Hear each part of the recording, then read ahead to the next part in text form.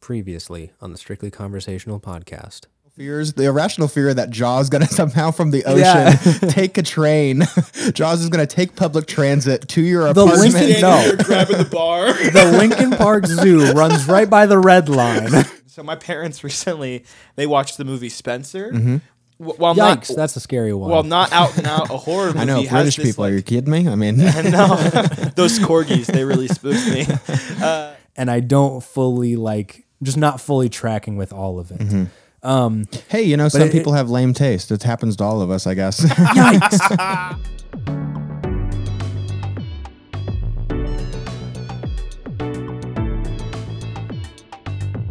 I would like to kick us off here with... Kick us off at minute 42. Yes, I'd like to kick us off here.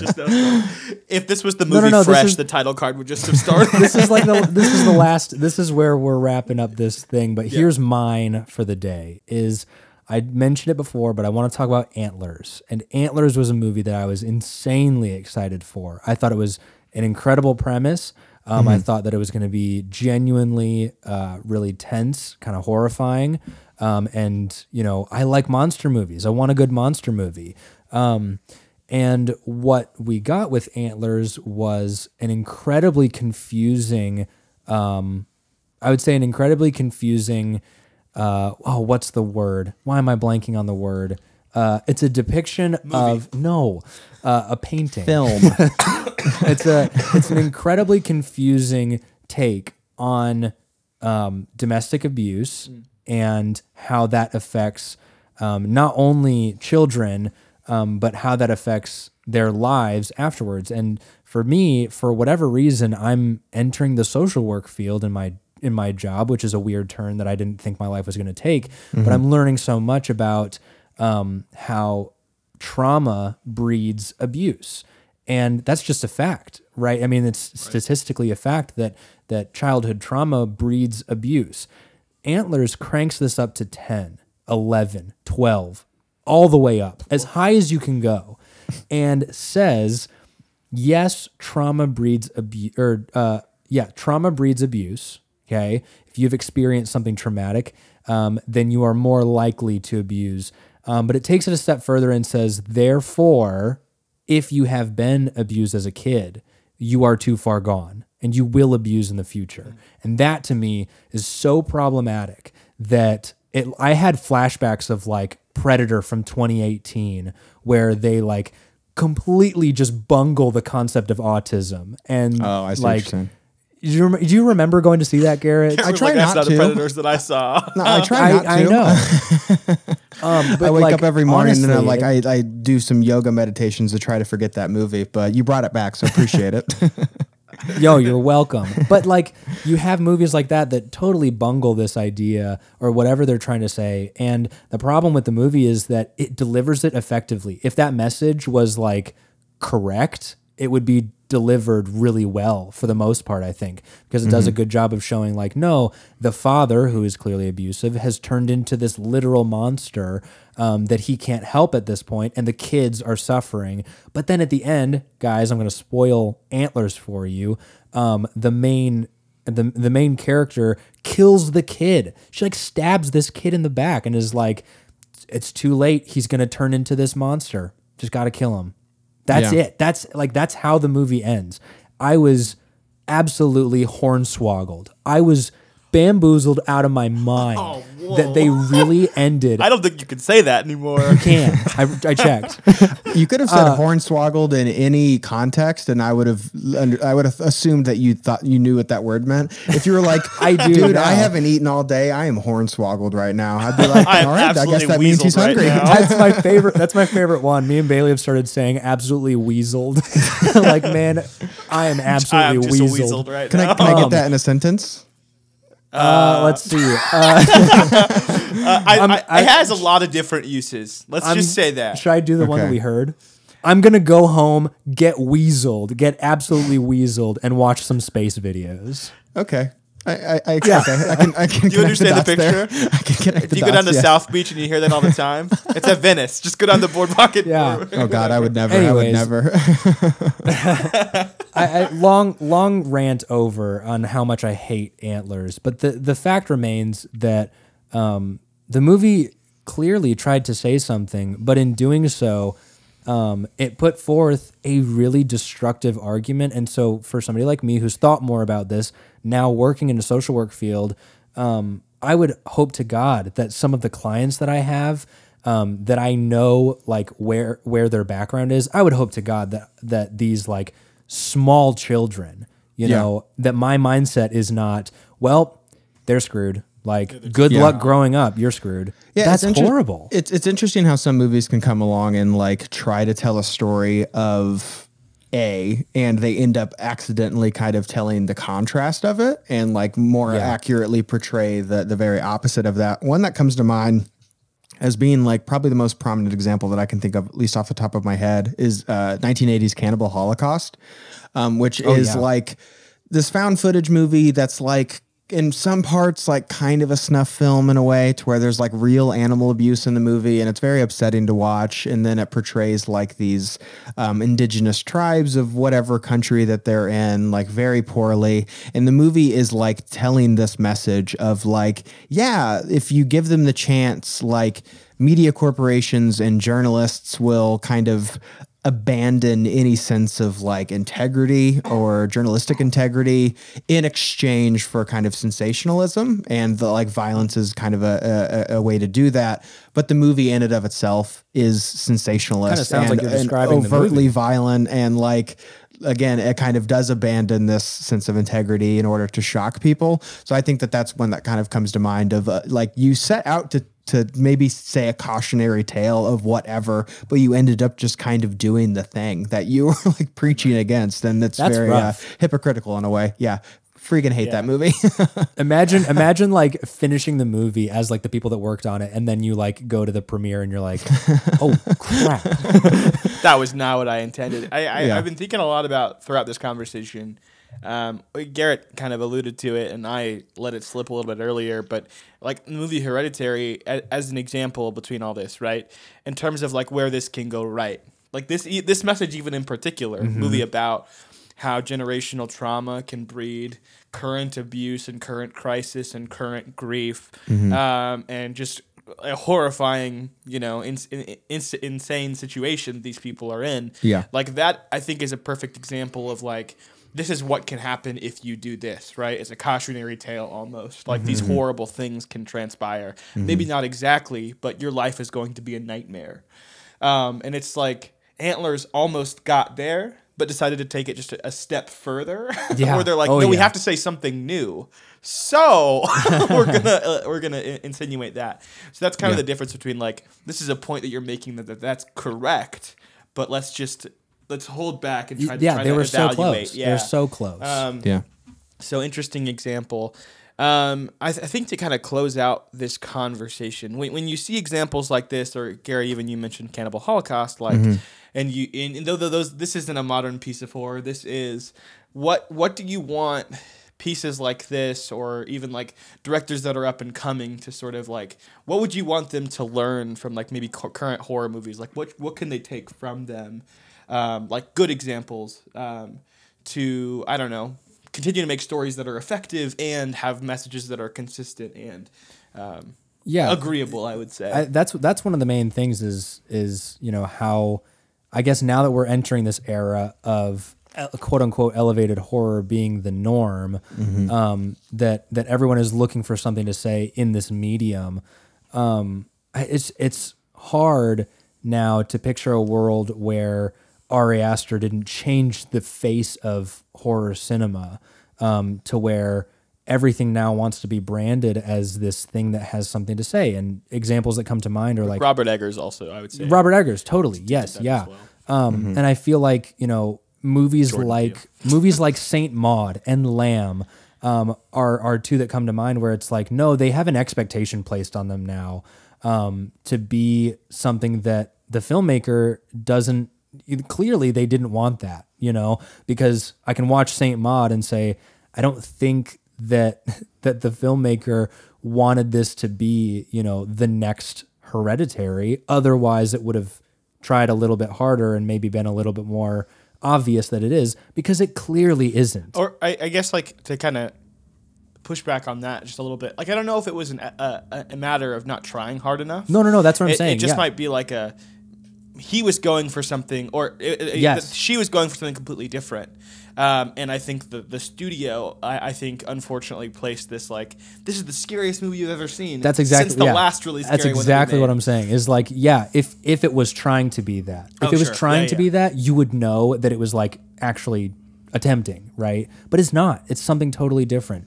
And so it's hard. I don't know, Garrett. I'm gonna pass it off to you because in my mind, I'm just worried that the idea of elevated horror as the norm now is forcing, filmmakers and films themselves to have these expectations, like Saint Maud or Lamb or even The Northman, I would say, has this expectation placed on it because it comes from, this same little quad of people that gave us something else and we're like, okay, we're ready for it. And, what do you have to show? I'm worried, I guess, that norm is now taking over. So I have no idea like what needs to be done in terms of, behind the camera on a page. What do people do to remedy this? I have no idea. I don't really know if it needs remedying, to be honest. I think the idea of elevated horror is always something that I've pushed back against because, like we've talked about now, that you can have movies that take more of a tongue-in-cheek approach about something like *Malignant*. I don't think most people would call that elevated horror, and you're still Certainly able not, to discuss heavier themes and heavier ideas. And then you can have something like Hereditary, since that's like the topic, and that's like a very serious, upsetting movie. And you can also explore heavier, a little bit deeper ideas, I guess. But then you can have something that comes along, like the newest Scream movie. Like that was very financially successful, and it's more of like kind of a blockbuster horror film. But I think something that I would point to as it doesn't have to be either or is something like Get Out. A lot of people say that that's like elevated horror and all movies should be like Get Out because it's really political and it has something to say. And I've always just pushed back against that. It's like, well, most horror in most movies in general do have something to say because the opposite, if you're claiming that that's special, then you're admitting that most movies have nothing to say, which I just think is that kind of a depressing thought. But Get Out is able to have this really fun blockbuster sense, but also have a lot to say as well. And I don't think it has to be either or. I think you can accomplish both really well. But for me, the reason I say it doesn't really need remedying is because a lot of the elevated horror that we're talking about is mostly pertaining to indie horror. And those are always going to be a little bit more niche, and those are always going to take bigger creative swings, and they're not trying to be for everybody. And so there are certain ideas or moods or tones or whatever that just aren't going to resonate with everybody because they're not designed to. Sure. They're not appealing to the lowest common denominator here. Whereas some other movies do come out, like Halloween Kills or something like that, where they or Candyman, to where they like put that in the theater and try to make as much money as they possibly can. A lot of the Conjuring movies do that too. So that's more of like the blockbuster horror, and the trends that you see there are mostly similar to what you see in a lot of other action movies. It's IP based, it's sequel based. So that's kind of like something that's just plaguing Hollywood in general. But I love where horror is at right now, and that there is this appetite for movies that have something to say, but can also offer something really fun and exciting. Like X came out a couple weeks ago, and it has something to say. It's also super fun, and you can chaunch popcorn watching that movie. So I don't think it needs to be either or. I think it can absolutely be both, and I think there is an appetite for both too. Yeah, I have the tendency to agree with you, and I like this new brand of horror that we're getting. So I think like for a while, I think from like 2015 to 2020, we had like elevated horror. That was like the expectation, and now we're like in the streaming horror era. Yeah, like where I can just like go home and like watch fresh, and it's like I think another a good blend of what you're talking about of like, oh, this is trying to say something, but also is a legitimately really really fun movie and is really effective. So striving for, and I guess the piece of advice that I could give is like, just be yourself. Right? Yeah. Like, do not think that you need to say something like somebody else because people really loved that thing, because we still need new perspectives and new takes. And I loved that. Yeah. I was going to say that as well, and that's something that I would just blanketly say across movies is tell stories that you know, and people who are pushing the checks and greenlighting movies hire filmmakers that have stories to tell and have perspectives and are reflective of your audience that is going to see these movies, because I think a lot of people have come along and are telling stories that pertain to their own culture and pertain to their own past, and Ari Aster, since he's been brought up, Midsommar was a personal experience for him, and this was kind of an exploration of things and ideas that he was dealing with, and that comes through in the movie because there are nuances and intricacies that are utilized in the movie that feel personal. And I think because he was crowned the May Queen, yeah. He's my queen. But I think it's always going to be good to bring people in who have different stories to tell and have unique experiences to share. I think that's blanketly in filmmaking. That's always a good thing, is diversity in thought and in taste, you know? Yeah, because I think like not to be like a doomsayer, but the problem with I think the general movie going public is like you said, Garrett. They're obsessed with IP. And like, how is Spider-Man going to connect to the new Moon Knight show that we're getting this week? Like, how am I going to see these connected universes across the board? And it's less about what these movies are saying and more about how can I get the most in this that I can. Yeah. And so I kind of think we're missing that level of intentionality that sometimes movies can provide. Anyway, kind of on the same topic of movies and the movie world as a whole, I don't know if you guys knew this, but the Academy Awards were last night. We're recording on Monday. Last night was Sunday night, March, I think it was the 27th. 27th. The Academy Awards were last night, and boy what a time. howdy, it was an absolute doozy and a half. So I originally wanted to have this conversation because we were going to record before the Academy Awards to kind of do some Best Picture power rankings, but you know, Coda won Best Picture, and somehow that was not the craziest thing to happen last night. So let's kind of unpack this because you know.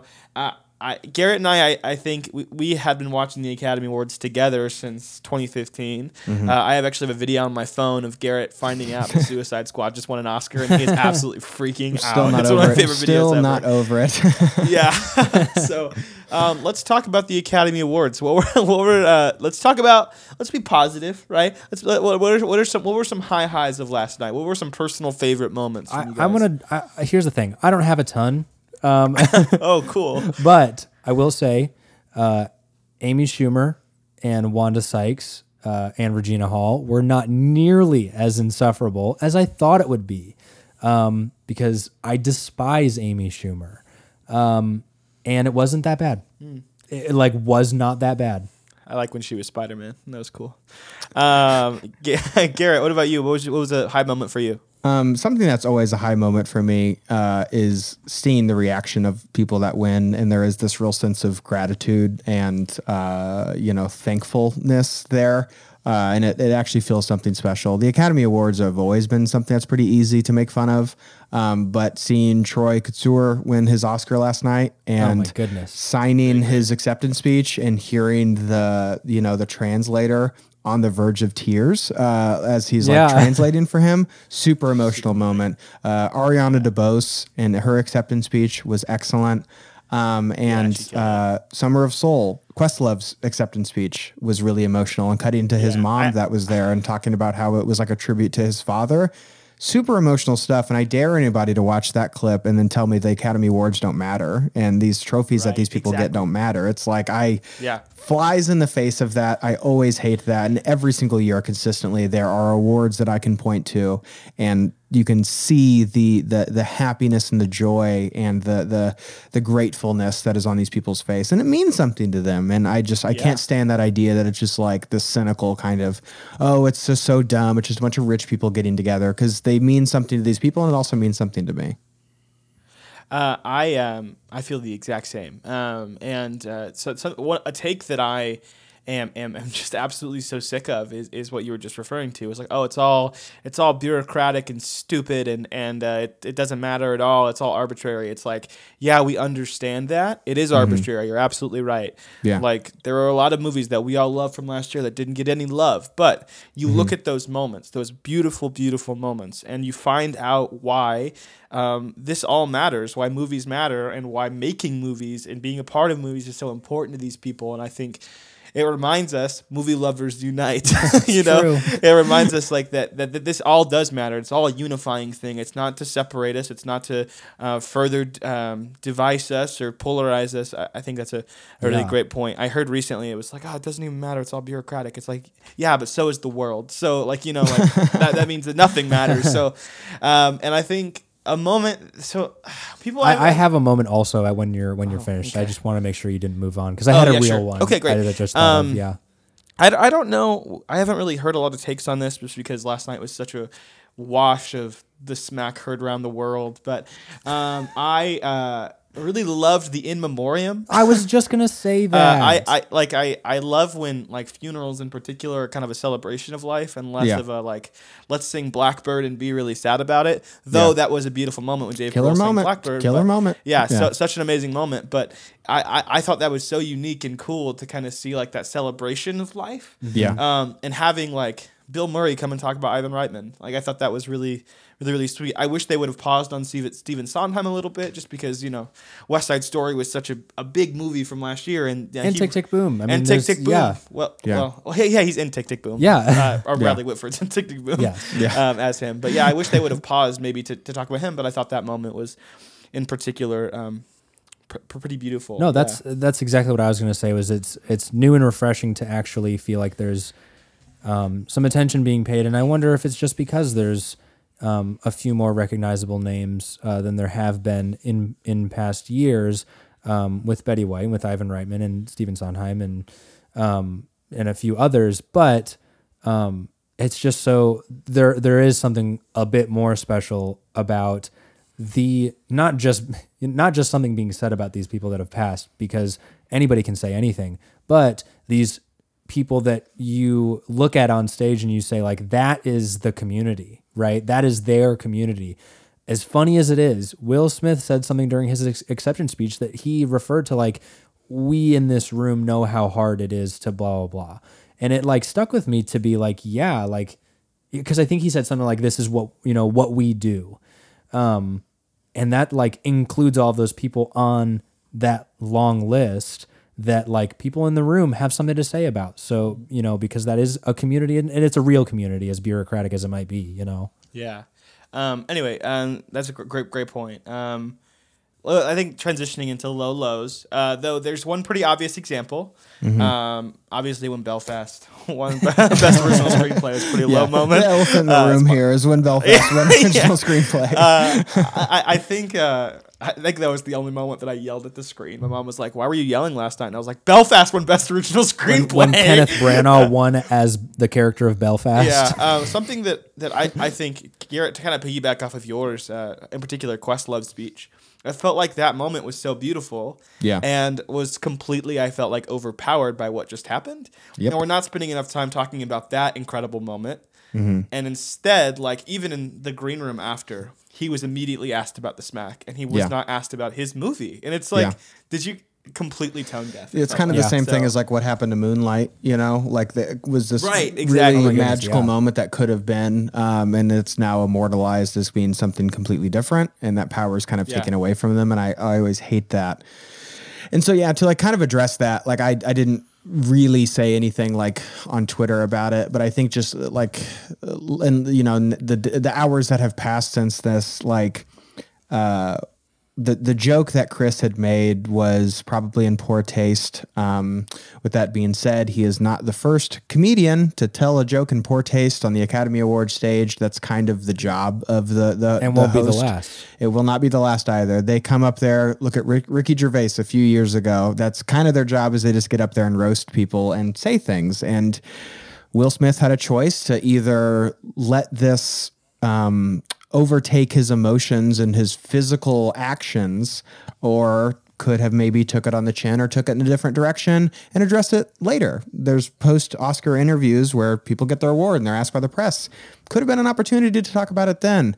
But I felt so bad that this moment that could have meant a lot to not only the Smith family, but the Williams family, but also a lot of people who look up to Will Smith in Hollywood, because he is one of the most prominent Black actors that we have today. And the fact that he's even giving those naysayers like a little bit of ammunition is just really unfortunate.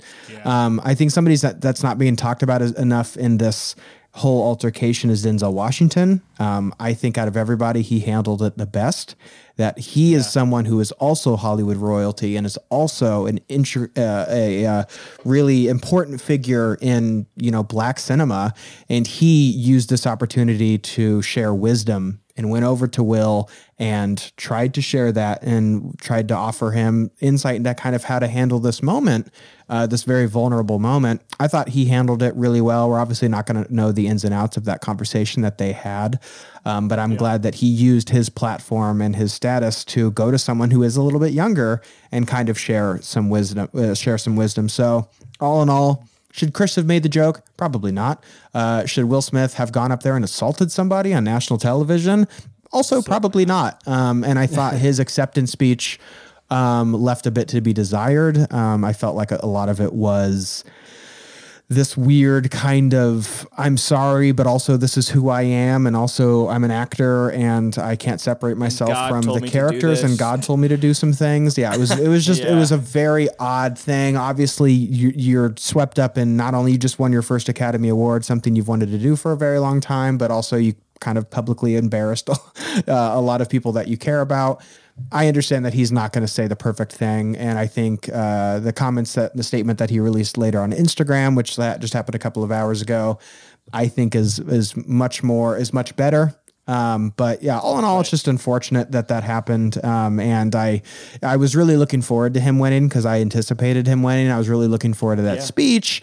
Just didn't see it happen that way. Because I was watching it and like everybody else, I was like, is this a bit? Like what's going on right now? And I was just like, oh my God. So very odd night in that That kind of broke your bingo card, I bet. I had things that I thought would happen. Definitely some Spider-Man jokes. Amy Schumer's going to say something probably stupid. Speaking of which, Kirsten Dunst moment, that whole thing was really odd. Like the seat holder thing. Seat warmer thing. That was really strange. Not a big fan of that. And talk about like a husband that could have probably said or done some things in a moment. I think Jesse Plemons definitely would have been well within his rights to get a little bit upset about that. Yeah, that's also a great point. I think going back to that Denzel thing, and then I'll pass it off to you, Noah. Denzel gave him, I think, really beautiful advice, right? Whether you're a person of faith or not, I think it's true that when you're at the top of the mountain, something's going to try to push you off. Yeah. And that was the perfect example of devil's going to come for you when you're at the top of the mountain. I think that's just what a wonderful thing. And it's ironic coming from someone who just played Macbeth. Literally being at the top of the mountain, being shoved off. So I think that was a really, really beautiful piece of advice. I also really don't understand last night was probably one of the longer award shows ever, and they still decided to not show all, and it didn't even matter. So let's just talk about that for a second. That's a whole other thing. The whole night I felt like kind of the Academy got what it deserved, because the way the lead up to this, how they've changed the format and the scheduling of all of it, I'm kind of like, it was a complete mess beforehand and the result was a complete mess. And these whole MTV awards that they're doing of, best moment. And it's like, people have said what's next? Best kiss, and I kind of feel that way, that it's odd that they're removing these categories that are so integral to the final product of the films that we all know and love, and are what's the fan favorite movie of the year? It's just completely ridiculous. All of that is complete nonsense. Very disappointed in the Academy for doing all of that. And then also hey, let's do a 5-minute 2-minute performance of we need to talk about, or we don't talk about Bruno. It's just like we need to talk about Kevin. We need to talk about Bruno. No, it feels very like the Academy had done a lot of things leading up to this that I was not terribly thrilled with. So I think they honestly kind of they deserved a messy outcome, and that's kind of what they got. That's what they got. Yeah. I think it's always interesting, like that. People that kind of, I don't know, are invested in this award show. They know that they know things like best editing. Usually, if you get nominated for a best editing Oscar, it's a pretty big tell to best picture. Obviously, that was not the case this year, but usually it is, right? Yeah. And they showed that off camera. So silly. Anyway, no. What was a low moment for you? Yeah, I wanted to circle back to the slap and kind of the consequence of that, because I was telling Bailey earlier, I've been thinking about it all day, and I don't know why. Because there's something about it that feels really icky to me. And I've stayed off of Twitter. I've stayed off of Instagram. I know that it's everywhere online. Mm-hmm. It's something that I took a shower today, and I was like thinking about it, and it like, I had epiphany. r/shower thoughts from Noah. I had an epiphany that is just so weird. From what I have seen online, because I've seen a lot on Facebook and whatever, and I've tried to stay off Instagram, but still, I've seen everybody that is talking about it.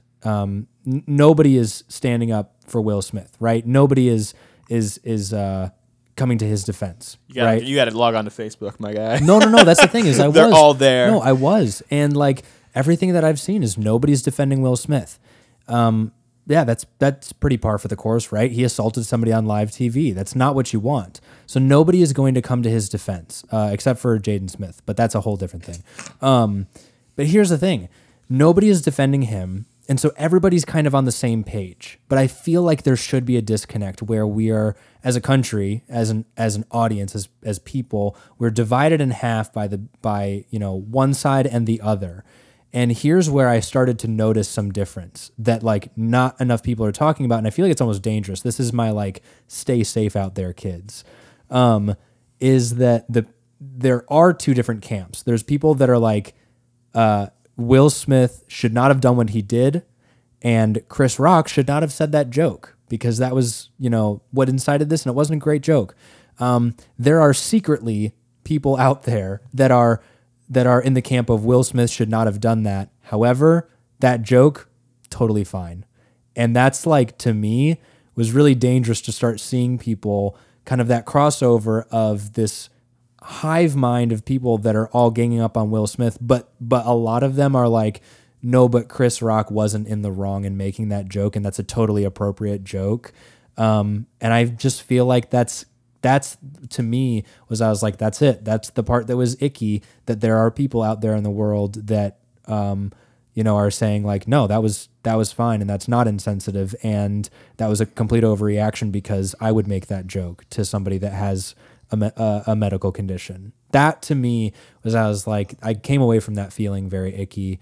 And I think that the conversation around it has kind of bred that in a way that feels like it could be dicey. Again, it's not like it has outlying repercussions. It was just something to me that I was like, I came away from the show last night feeling very icky, and I kind of discovered that that's what it was about, I think.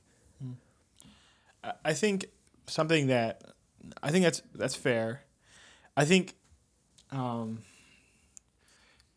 don't know, not to justify it at all, because I don't necessarily think that joke was in pocket, right? I think there's some problematic elements to it for sure.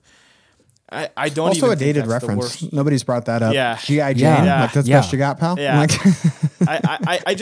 I'm just not sure if, like, unfortunately, being a really famous person, like, I think Will Smith is like one of the most famous people ever, right? Yeah. Like, Yeah. especially living right now.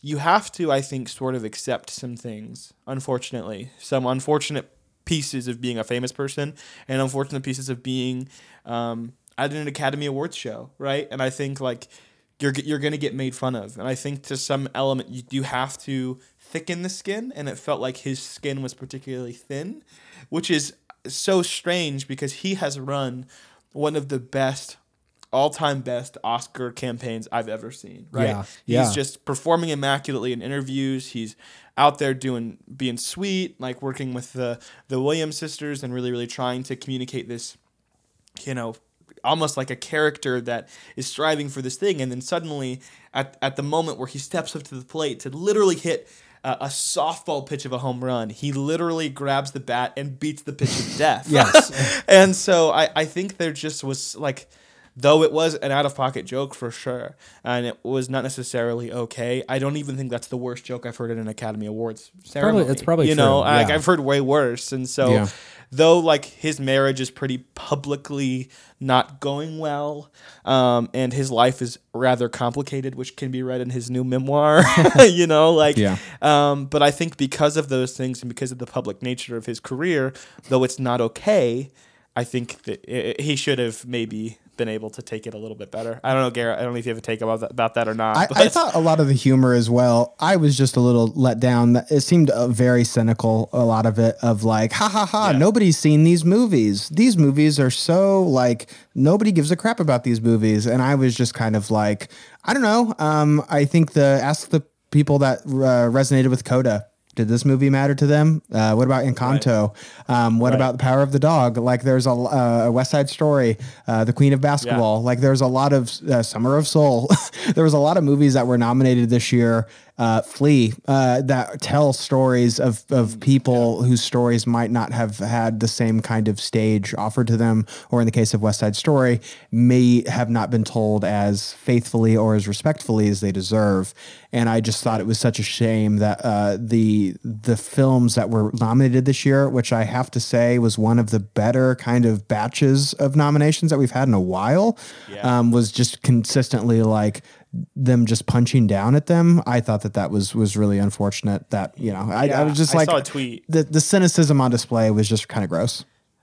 I saw a tweet last night that was like, you know, it's not funny making fun of the fact that nobody's seen these movies. That's not funny at all. And I'm sure that the people that worked on Nightmare Alley and made that movie look as good as it did, because again, that's one of the best looking movies I've seen in a long time that nobody saw. I'm sure they did not love that you kept joking about how nobody's seen their movie. I'm sure Guillermo del Toro didn't like it either, or Ryusuke, I don't know how to pronounce his name, Ryusuke Hamaguchi. For Drive My Car? The fact that he got played off early, and like, I'm sure he didn't appreciate that either. Also a really icky moment, and you let Will Smith talk for 3 minutes. Like I don't, you know, there's some things about it that don't really feel like it's a celebration of movies and movie lovers. It's a celebration of how do we get this show back on track after being so low rated for so long. And the one person who did come up and try to share their love for movie and the power for movies was Kevin Costner, and immediately after that, Jane Campion, love Power of the Dog, but like immediately just kind of like made fun of him. That was pretty boring. You know what I mean? She also like has been putting her foot in her mouth like all awards season. Like she's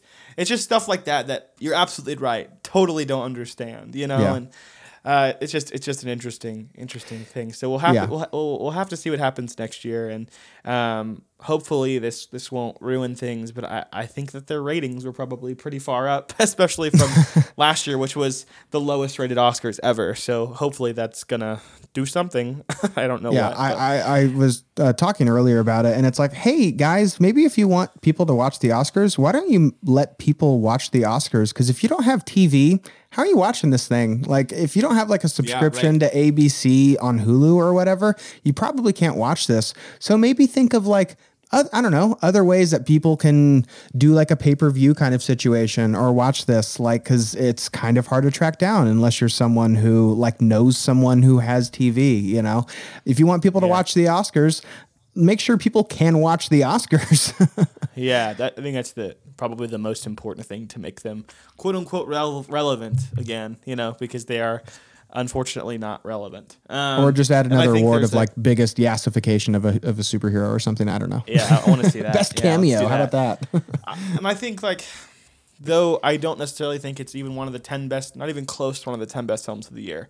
I think also like award what's popular. Like, though I know the Academy is a voting body, they are pretty autonomous in the way that they vote, but like, I do not think that Belfast is a better movie than Spider-Man No Way Home. So like, put something fun in there to see, like, for the 10-year-olds that maybe want to see Andrew Garfield go up and accept an award, let them see that, you know? It's not going to win, but just throw the people a bone a little bit. If that's what you want to do, then commit to it. I don't know. Yeah, I mean... Anyway. Yeah, so, you go ahead, yeah. No, I was gonna move on, but if you have a point, let me make it. Yeah, I was just going to say that like the Academy to me is not a popularity contest, and I truly want the best movies of the year to be nominated. Belfast, in my opinion, even Coda, not the best batch of movies that we have. Yeah. And I think the reward that Spider-Man No Way Home gets is the big fat stack of cash that they got, Right. And maybe incorporating certain speeches or certain, presenters of more popular movies that are discussed here. Sure. Whatever. I don't, if I'm going to pick the best 10 movies that I saw this past year, Spider-Man No Way Home is not going to fit into that, but hey, neither would Belfast or Don't Look Up. So right, bro, it's same with me for sure. Anyway, so sort of moving on from that, I kind of wanted to lighten things up a little bit, and this isn't on the notes, Garrett. This episode's going to be long, but we're with my gosh, yeah, I forgot. We're with our this. best friends, so I think this is okay. So Garrett, I'm introducing a new segment to the show. This is going to be a regular thing now. It's yeah. called Domestic Disputes. So this is when Noah and I have this is the new segment. Have rain arguments. check that title a little bit there. There's going to be a big asterisk by it. I developed that title before last night, so maybe we need to develop that a little bit more. So this is going to be a segment in which Noah and I bring our conflict to the podcast, and we let people decide who's right. How do we structure this? Maybe though, ask Will Smith about that one. It didn't work out super well for him. So maybe just call the segment Will Smith. Yeah. So next week our guest will be Will Smith. Oh man. So I will explain what happened, right? And sort of, again, this is not like a serious conflict. Like Noah and I are totally fine. I think the most that Yeah, I came just out think of it it's was funny that you're going first, but yeah, that's fine. Yeah. Yeah, Tell well- your side first. Yeah, sure. Well, I'm saying like I will tell my side, and then anything you want to correct, you can go ahead and correct. Okay. Okay. That's fair. And I just thought this would be because I think the best parts of our show are when Noah and I get into it, and I think that's, I don't know, it's good TV. as we found out last night, it's Okay. good TV. So I'll And be we have the a judge moderator of this. now. You are the moderator. I'm very curious to see how this is going to go when it's just the two of you. It's just going to be you Yeah, arguing, I know. and Rachel's going to have to come in and press the stop button and tell you to go to bed because it's been 3 hours. She's playing Chris Wallace in this experiment. She's like, "Hey, hold on, sir, you've allotted your 2 minutes." So, Do you like my Chris Wallace joke? such a ridiculous moment. So about a week ago, I was hanging out with Noah, and I'm a clumsy person, right? Okay. Everybody knows this, right? I trip over my own. You got to stop looking at me, Bailey, because I'm going to leave all my reactions Okay, here. I'll just look at Garrett. So about a week ago, again, so I'm a clumsy person, and I was like reaching for something. I think I had my foot on like Noah's like center thing, like his coffee table or something like that, and it was sort of covered up, so I didn't see it, but his like salt shaker was there, and I accidentally kicked the salt shaker over and broke it. Oh no! So you can see this happening in your mind's eye. Yeah, You know I can me. imagine, yeah. And so I apologize, and I run and I go grab the broom and I sweep up all the salt particles and the pieces of ceramic elephant that are everywhere. And I'm like, I know I'll replace it. I'll get you a new one, so don't worry about it. And so that was kind of the end of that. And Noah was totally gracious about it, and he wasn't mad or anything. And definitely didn't try to like cut me with that ceramic. So throw that away, and we kind of moved on. A couple days later, right? Yeah. A couple days later, Noah sends me a picture of a salt and pepper shaker set at Meijer, and he said, "Okay, that'll be $10." And I was like, "Hold on a second." I said that I would pay you back for the salt shaker that I broke. I'm not going to pay you back for the set. And so I was like, "I will send you $5 for half of the set, right, to pay for what I broke." Okay. Who do you think is in the right Hold in on, this well, I didn't even situation? get to tell my side. I You didn't feel get like to tell my there's side. anything else to share? There is. Okay. The salt shaker that was broken came in a set that was it was a wedding gift. Not to say that it's like invaluable, but I can't go to my local Walmart or Target and just buy and replace it. Yeah. I had to buy a new salt and pepper shaker set because I'm not going to have, a pepper shaker that is a ceramic elephant and then a salt shaker that is a diner salt shaker, right? So I have to buy a set because they only come in sets. You can't buy just a salt shaker or just a pepper shaker, you have to buy a set. Now I'll say this. I weighed the options and I sent you, I like picked the cheapest one that I was like, this one is the cheapest one and it's a set and it's like the okayest looking one. Sure. And it's the cheapest. It's $10. And what am I going to do with the other pepper shaker? I can't use it. I have to buy both of them. And in order to make reparations. To make reparations. Yeah, in order to make reparations. It's just a word. It's just a word. It doesn't have any connotation. Yeah, nothing else besides this context. Don't even worry about it. No connotations at all. Your kitchen is the thing that needs reparations the most now. Salt and pepper? Am I right? Maybe not. Anyways. I'm losing control of this argument. Order in the court. Can I ask her a couple of questions? Like, absolutely. Yeah, of course. Go ahead. You obviously, it was a gift from the wedding. Like, what would you say would be the estimated amount that this salt and pepper shaker would have? Is it like fine china here, where it's like limited edition, or is it from TJ Maxx? Here's the thing. I could go on my wedding registry and go look at the actual price. If that puts your mind at all at ease, Bailey. Mm-hmm.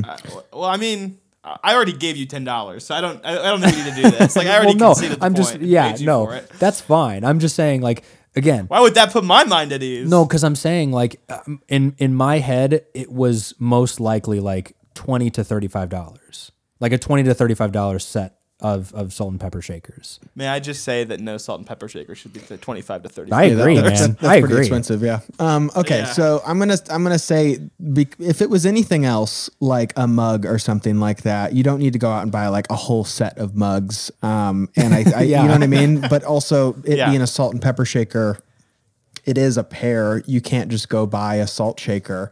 And like the fact that you kind of broke up the set in a way that you would have to then buy another one is understandable. However, if wipe that smug smile off your face, you freaking. However, remain neutral, all right? If you had like a set of wine glasses or something like that, there's a set of 8 and you broke one, it's not necessary because you can still use the other 7 wine glasses. The other 7. The pair of salt and pepper, pretty critical. Like that's what I'm saying. They go together, you know. You can't have really one without the other here. Otherwise, you know, What a Man wouldn't be the song that we know it is today. That's a nice salt and pepper reference for you guys. That's a good one. Thank you. I think salt and pepper is like kind of a unique example there because you can't use one without the other. If he would have come to you and he's like, here's a $35 set or whatever you're saying, these salt and pepper shakers would be, that would be absurd. Yeah, that's a little ridiculous. Yeah. $10 or something like that. Whatever, you know, I don't think it's you know, enough to get super upset about, but you know, what are you doing right now? Hold on, He's looking up salt and pepper. No, I'm just looking. You already won, okay? I'm just looking. Think of it like what if it was like a shoe? You know what I mean? Like if you had a really nice shoe and you stabbed I ate it, one of them, yeah. If you, like the dog that I am. If you walked into the room and you were gnawing on his shoe, you're not going to just be like, "Here's one shoe." It's because no one just goes out and buys one shoe, and he wouldn't be buying the set of shoes. Bailey, do not worry about what I'm doing now. No, I can't not worry about it. I'm trying to find the actual price of these salt and pepper shakers. So yes. I think that's a fair ruling, Garrett. I think that's a fair ruling. I think it was the position of the moon, and I had a particularly frustrating afternoon. Noah didn't know that, and so I was just frustrated by this. I don't know how this was communicated. I don't know what what was said where. Did Noah threaten you with the shard of ceramic there and threaten to certainly not. There was that implication between your fingers, or no? The only thing that I was like, I think a little bit frustrated by justifyingly was Noah was like, all right, that'll be $10. And I was like, hey, can you give me $10? It was like, you're going to give me $10. And I was like, whoa, I never liked being addressed like that by anybody. Yeah, let me also explain. Let me also explain that part of it. I was at Meijer and I was like, I have to go because I have like a really tight schedule to keep here. And I sent you the picture to be like, okay, this is the one that I'm buying. That's why I sent you the picture. I was like, this is the one that I'm buying. Yeah. And I sent it to you with a picture of the price tag in view, so that you knew I wasn't trying to like cheap you out of money to be like, I understand. oh, it's $15. Screw him. It was actually 10. Like, no, I like wanted to take a picture and be like, that's the one. Like, this is the one I'm getting. You know what I mean? See, that makes sense. It all works out, you know? Yeah. I'm Okay, glad so, nobody's feelings were hurt, you know? Right, yeah. So that, I'm just so invested in I need to find it. I need to find it. So that working title has been resolved. Thank you for moderating, Garrett. Yeah. So how do we conclude the segment? Do you guys hug it out? Like, how are we? The conclusion I'll give is him a pat on the I back. win. Pat on the back. Yeah, Noah wins. Noah wins and Bailey loses. Maybe keep a tally of that one. That'll work really Yeah. well. Hey. Hold on. How much is it? I'm showing Garrett. It's not It's not focusing. Okay, I see it. It's coming into view. What is that? $15? $14? It's $14.99? $14.99. You now need to give me back $2 of those dollars. Wait a minute. Wait a minute. Just kidding. It was a joke. This is not part of the domestic dispute. Okay, so or whatever it's called, a people's court. That's what we'll call it. Ooh, that's that's better. never been used before. So that's been closed. Thank you for moderating, Garrett, and sticking with us through our silly little conflict. That's our new show. That's what it is. Something before we move into our last segment, I wanted to just ask a brief question, and this has been circulating right on Instagram.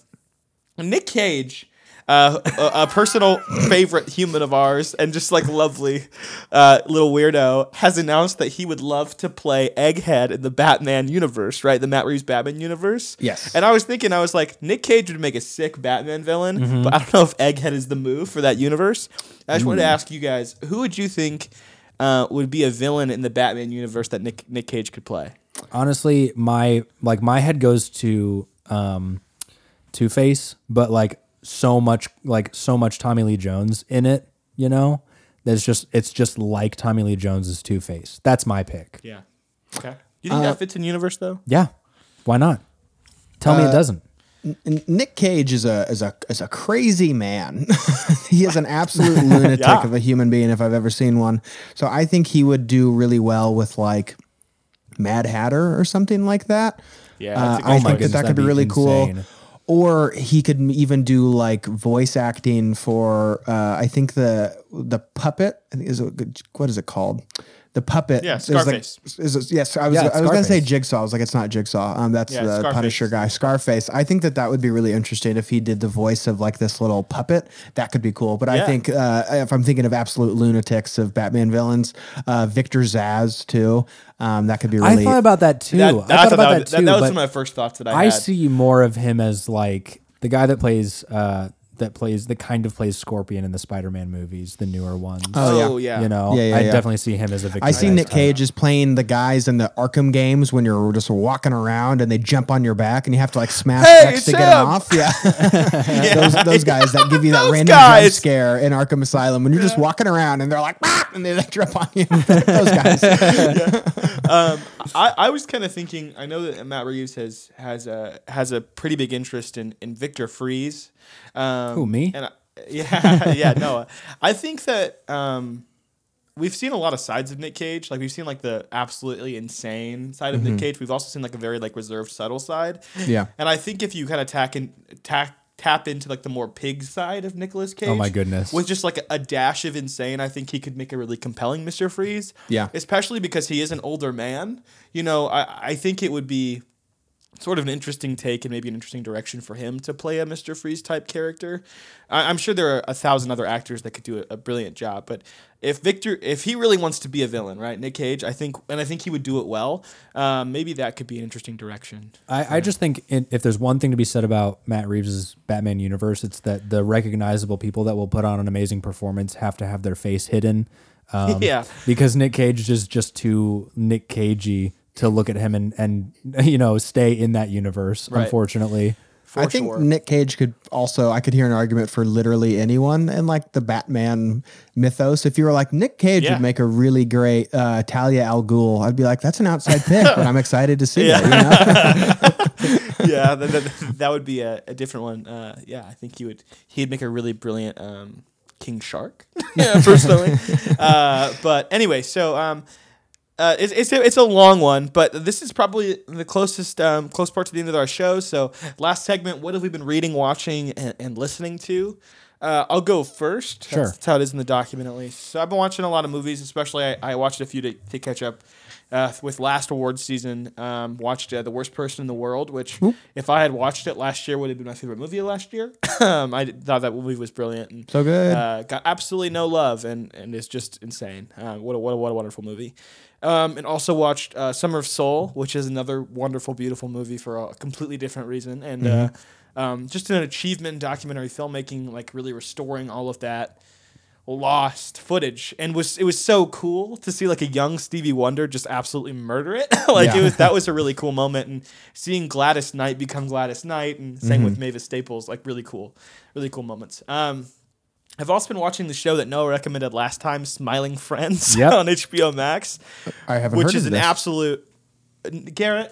I don't know. Literally in this episode, and go pop on the first episode. And actually, do you have anybody around that you could watch it with? You might wanna. It's my cat. Does that count? Yeah, I think Betty would love it. I think We she'd invite be the really into neighbors it. over. It's super wild. It's like I can't even really tell you what it's It like. really is Adult Swim Yeah. at its most it's Adult Swim. insane. Yeah. Interesting. So yeah, I've also been playing Pokemon Legends Arceus, and I've been going back and playing the Borderlands games just because I don't know, they're kind of wacky Interesting. and fun. And I finished Seth Rogen's book Yearbook finally. I've been Oh, good really, job. literally like a month and a half. I've been really wanting to read your book. That's been on my list for a hot minute. It's awesome, and there's an amazing Nicolas Cage story, like an absolutely insane one, I'm where he sold. like is auditioning for the villain in the Green Hornet, and he like shows up in costume as like a white Rasta. Oh yeah, voodoo yeah, doctor. yeah. Yeah, I'm. And Seth is like, that's maybe not what we're going for, but it's insane, and I think that you'd really like it. Yeah, I need to check that but out. also, Noah and I are working on the song that we talked about last week. We started it, I think, literally 2 days ago. So, Yeah. that's pretty early days, but that's what's up. But Noah, hey, you there's been watching progress. anything? Yes, I was talking to you about this a little bit, but Rachel introduced me to Love Is Blind on Netflix, and I'm not really a reality TV person, but Yeah. I'm hooked. I think it's so interesting. I just think it's like it's really serious TV, but in a way that's like you get invested without wanting to get invested. Because it is one of those almost clickbaity, like, yeah, but what's going to happen? Yeah. And even when I watch reality TV, I'm like, this can't be real, right? This is staged, right? Like, those two couples just went to the same place, but they're trying to make it look like it's not the same place. Everybody's using the same brand of wine glass that they're all like, why is that? I'm not really certain. It's all weird, but it just feels so real. But like, yeah, I'm super invested in it. And then, as Bailey mentioned, Smiling Friends, I've not moved on any farther than you and I had gotten in that. But yeah, that's about it. Oh, we didn't talk about this before, but I finished How I Met Your Father. The season finale was a little while ago, and it's still fine. Yeah. I started watching it today, and it is in fact fine. Yes. There is Riveting. a drop. There's a drop. There's a Drops of Jupiter by Train needle drop at the end of the second episode. That is just as ridiculous as you might imagine it to be. Wow. That sounds Anyways, like Garrett, such what about you? Yeah. A rousing endorsement of How I Met Your Father. Don't know if I would be checking that one out. Yeah, as far as Josh Peck's in movies- it though, so Josh Peck?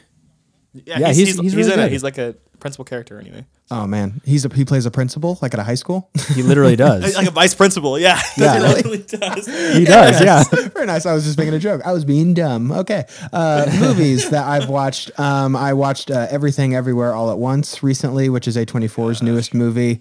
It's from the Daniels, who directed Swiss Army Man, and it is amazing. It's so good.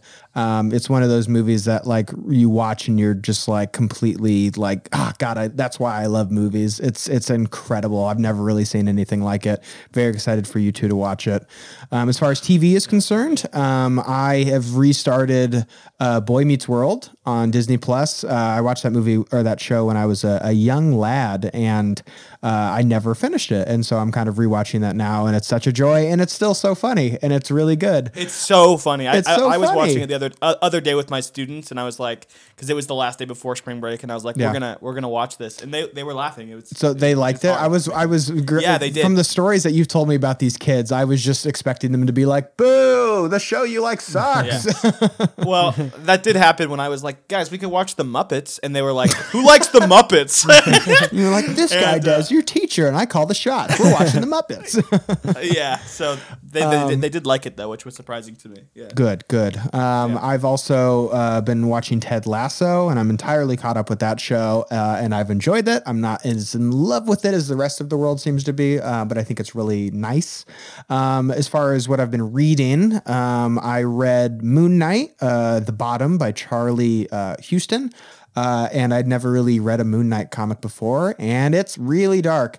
And it's interesting kind of reading this leading up to the Moon Knight TV show. So very interested to see how that translates. Also been reading The Cheerleaders by Kara Thomas, as well as Star Wars Black Spire by Delia S. Dawson. Cheerleaders is fine, and Black Spire is cool because I'm going to Disneyland in the future, and I kind of wanted to know all the ins and outs. Video games, I've been playing God of War, the game that came out several years ago that was really popular. I'm just now getting around to it. Turns out it's a pretty good game. It's a pretty good game. You guys kind of know what you're talking about. Yeah. Not to be political or anything, but God of War, pretty good game. But yeah, really that's all the things that I've been consuming with my eyes and my ears, and not mouths, but Yeah. Well, in time. You shouldn't. That'd be bad for your digestive system. Those are some good choices. I like that with your TV category. It's like all really positive and encouraging television. So, hey, man, I need it. We need that right now. Yeah, we need it. Yeah. That's why Coda won Best Picture, because we need stuff like that. Yeah, after now that I've finished Ted Lasso, I'm considering either diving into like Peacemaker or Yellow Jackets or Search Party. Oh. So I've got quite the Sophie's Choice there. Very excited for that. I haven't seen Search Party, but for the other two, I loved Yellow Jackets, and I think you would be really into it. Yeah. It's not. I can vouch for that. It's not light and cheery, but it's really great. And Peacemaker, I think I was probably one of the biggest fans of that show. I thought it was like really unique and interesting. Anyway, so that's our show, guys. An hour and 43 minutes later, that's it. So. Garrett, thanks for being a guest so much. I'll have you plug some stuff here in a second. Yeah. We're happy to have you, and hopefully you'll be back and join us. I'd love to. In person, hopefully soon, but on screen is the best we can do for now, and we're happy to see you.